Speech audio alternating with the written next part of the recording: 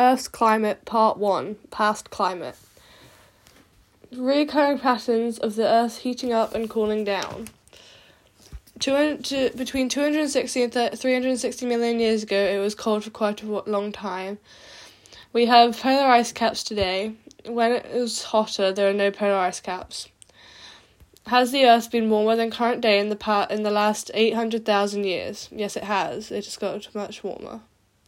How many warm periods have there been? About 5. How is CO2 and temperature linked? The CO2 levels rise and fall with the temperature. What seems to have happened to the length of the cold periods over time? They've got shorter. If I had to draw a graph for the next 100,000 years, I think it would have the temperature and CO2 levels rising more than ever and the cold periods be really short.